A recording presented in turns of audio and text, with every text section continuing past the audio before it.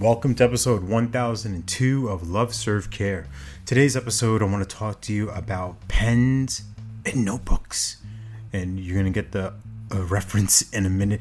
This is going out to one particular person. I'm not going to name drop them, but they're going to hear it. They're going to know exactly what I'm talking about because I had a really fun conversation the other day with this amazing coach, and it was just right off the bat, right? We just had this synergy. We just had this really fun, great connection, and had a powerful discussion about the work we do, the landscape of coaching, and just the opportunity to have fun, right? To make things really light, not only for ourselves as we're building our businesses, as we are creating ourselves, but also for our clients, because who wants to be with somebody who's really tense and kind of not loose? Right? Loose, light, slow, relaxed.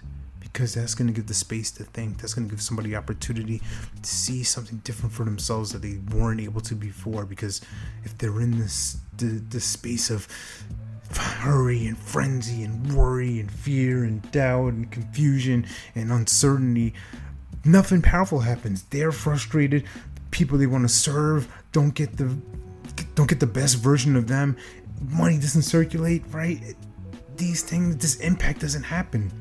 So what me and this coach were talking about, we're going to be collaborating in a couple of weeks for this coach's barbecue. It's really a fun invitation. It's really a fun just way to have a cookout and virtual cookout. Let's put it like that. I don't want people showing up in North Carolina. Hey man, I'm ready for the cookout. Like it's not a real cookout here.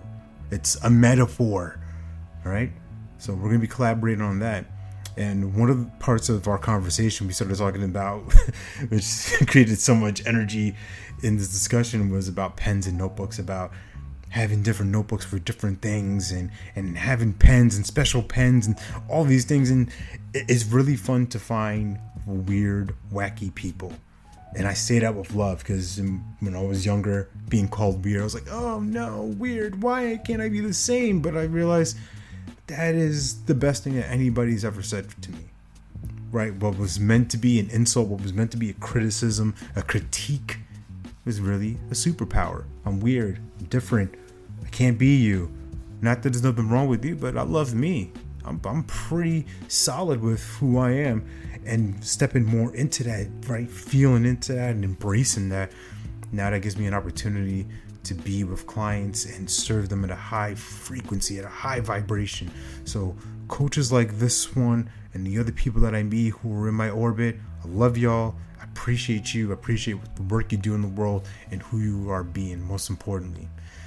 All that said and done, remember, you're born to live your life in abundance. You're the master of your future. You control your freedom, and you have complete dominance of your thoughts, your emotions, and your habits. Take care. God bless. Stay blessed.